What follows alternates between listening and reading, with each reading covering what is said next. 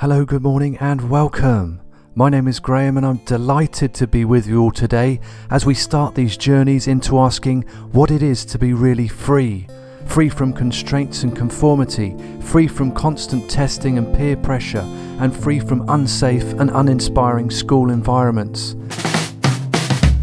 Free to let children explore the world around them through play, cooperation and inspiration. Free to let children learn naturally, following their innate curiosity and endless creativity.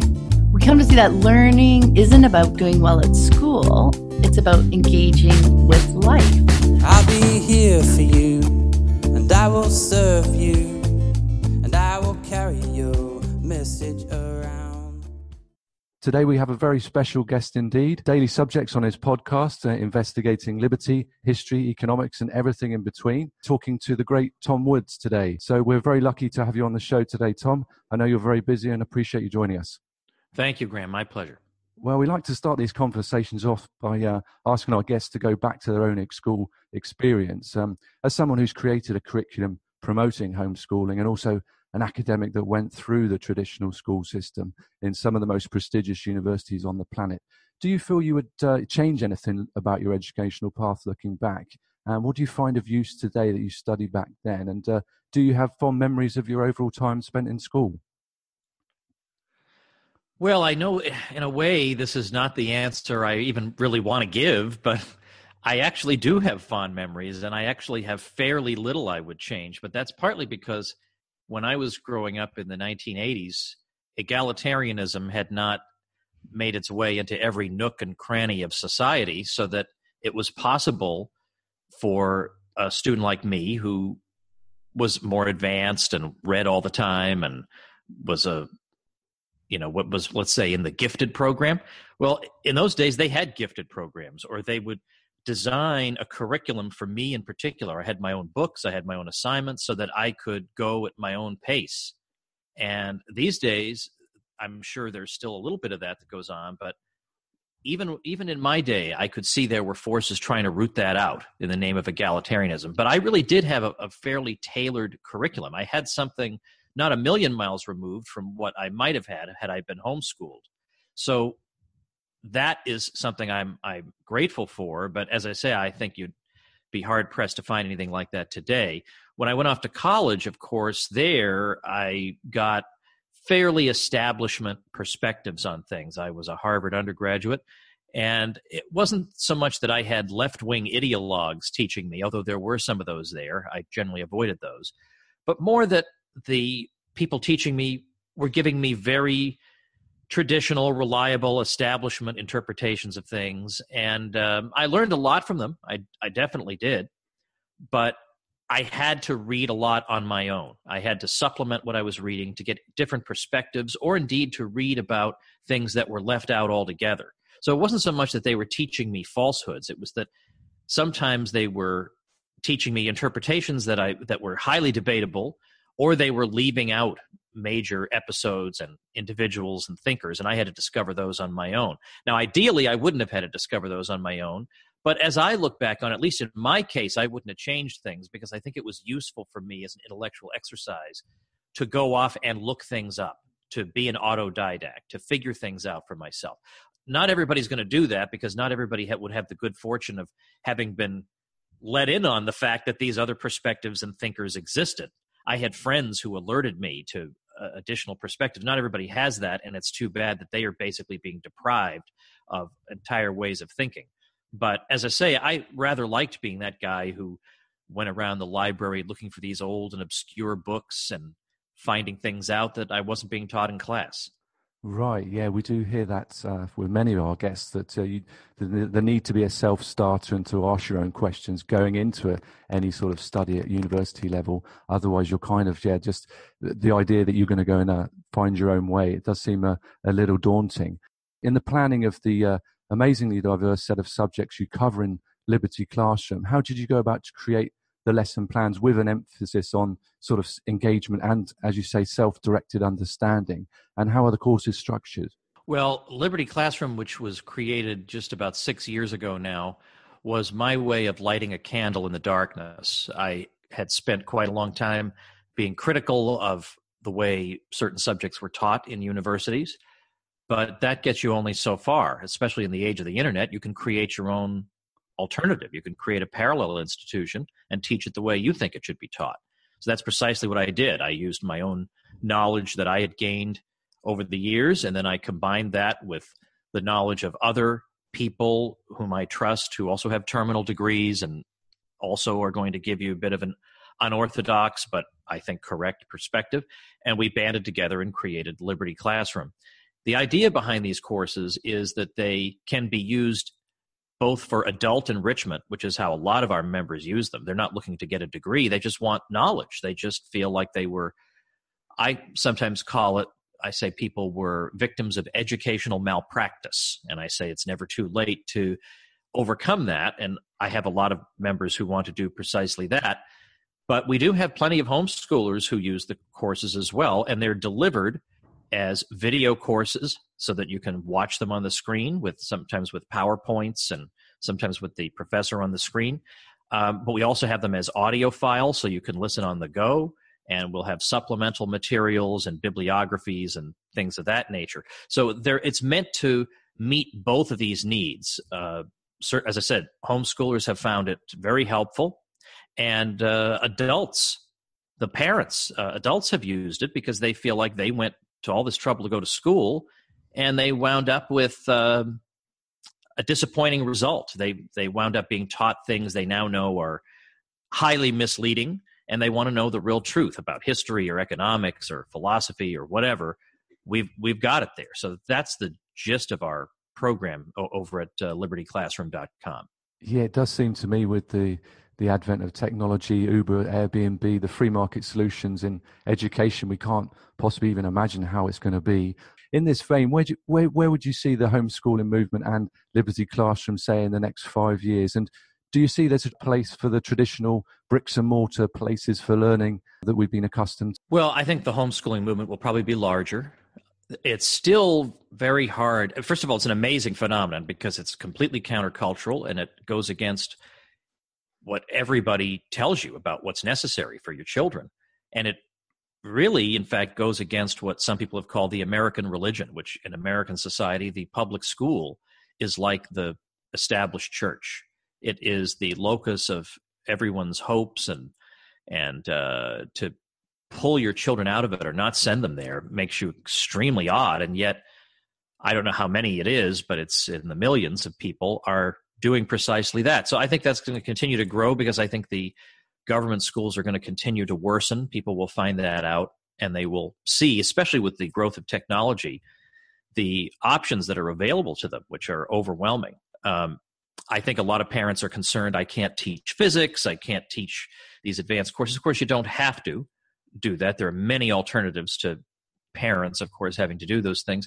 And in particular, what I've been using with my own daughters is another program that I've worked on, which is the Ron Paul curriculum at ronpaulhomeschool.com. And in that program, it's completely self-taught. After the fourth grade, it's totally self-taught. So it's video-based, and there's some online readings. You don't have to pay a fortune for textbooks. You don't have to do any more lesson plans. And it really frees the parents up to have a lot more spare time and less mental anguish of trying to, running themselves ragged all the time. So these are technological possibilities that did not exist in the past when homeschooling was in its infancy. And as the government schools get worse and homeschooling gets easier, I think you see more and more people getting into it. Liberty Classroom is just going to continue to grow. We've got many courses. We'll have many, many more. We've just released an app so people can more easily access the content on the go. We'll just use every technological development to enhance the quality of the user experience, but we just keep adding and adding and adding material. And if you join us for a year, you get not only every course that we've created, but you get every course we add that year. And if you join us forever, with our lifetime membership, you get every single course we add until we drop dead. So not too shabby. It's not at all. It's a really amazing resource, and all these things. Yeah, I mean, just to bring history to life, and you definitely do that in your Liberty Classroom. Could you say how maybe you feel sympathy for somebody that's gone through the government school 12 years, those 10,000 hours that John Taylor Gatto quotes, and they're not going to be getting the full picture, and maybe how you and your colleagues go about researching the full story for students of Liberty Classroom. Oh, sure. I mean, the traditional view in American history is just completely upside down. The prejudice is always in favor of progressivism and government intervention, and prejudice is against the free market, which is portrayed as creating poverty and as being responsible for poor working conditions in the 19th century. Whereas, in fact, of course, the real problem there was the society itself was poor. And it was because we had an expanding market economy that it became wealthy enough for everybody to enjoy a rising standard of living. Nobody in his right mind wants to live in the standard of living, we had 100 years ago or 200 years ago. But the vast bulk of the standard of living increase we've seen has come about just because of the natural order of the market and how it does naturally improve our standard of living. We talk about that in some of our resources. So it would be immensely frustrating. And of course, likewise, centralized power is also treated as being an unambiguously progressive thing, even though you would think that after the bloody 20th century, we would be a bit jaded by centralized power. So what we do is we don't discount historians whose books are old. A lot of times these days you get people who can tell you all about the books that have been written in the past 15 years. But you lose out on insights and knowledge that existed in older books that were oftentimes just as good and in some cases better because they didn't have modern ideological baggage weighing them down. So the faculty in our courses are familiar with both modern and, let's say, historiography from the more recent past, and are able to take both of these perspectives combined with their knowledge of the primary sources, that is to say, the actual historical documents and the writings of the participants, to bring to the students a fuller picture of what really happened. Right. Okay. So a really well-rounded view from not just, the present day allowable opinion, as you say. Going on, I mean, many of our guests have said that this year they're going to be focusing on framing the right to homeschool, taking kids out of the harmful government-led coercive school model as a human rights issue or a civil rights issue. I mean, to me, this is massive news and very positive to be given this sort of framing. Maybe a hard question to answer, Tom, but do you feel, how do you see this playing out? And do you feel that, has there been an established right to homeschool? I think by now, just given the passage of time and the sheer numbers of people involved, I think homeschooling is just too entrenched. I think it would be very, very difficult to uproot it. There will be some states that give you more of a hard time than others. That's true. And at the state level, we ought to fight that. But I think a movement of this size is probably here to stay. So that's some good news. That's great. Yeah, positivity. And I do appreciate your time, Tom. So just to round up, if listeners are unhappy with their present school situation, they're looking for alternatives, what advice could you give to parents? Maybe they're having fears from their family or friends about taking their kids out of the traditional school model, but they're really looking for alternatives. What would you say to those families? Well, first of all, don't worry about those types of concerns, because the children are the number one concern. And how you look or feel in front of other people has to be secondary, even though it's difficult. But you won't get that criticism after a while because it'll become obvious that the results have been so good for you. And I would say take the path of least resistance. Look for, it's true. Now, let me just say, I have a connection to the Ron Paul curriculum. So I do have a natural interest in it. But my own kids use it too. My own girls use the Ron Paul curriculum. And the nice thing about it, as I say, is that it is not labor intensive for the parents. It can be done, but the kids teach themselves. If they have a question, they use the Q&A forums. They have videos and assignments every day, and it's easy for them to do, and it's extremely easy on the parents. And maybe that program won't work out for you for whatever reason, but it's a great starter because it doesn't mean you have to get a pile of books and make lesson plans. I think that'd make me go crazy. So just be aware that there are easy options for you. And there are many, many local homeschool groups all over the country that are prepared to help you with the socialization aspect and do outings and get-togethers with other homeschooling kids. Everybody's going to be fine, and you're going to be glad you did it. That's great, Tom. Such positivity. I really thank you a lot for your time. And if people want to get in touch with you, how's the best way?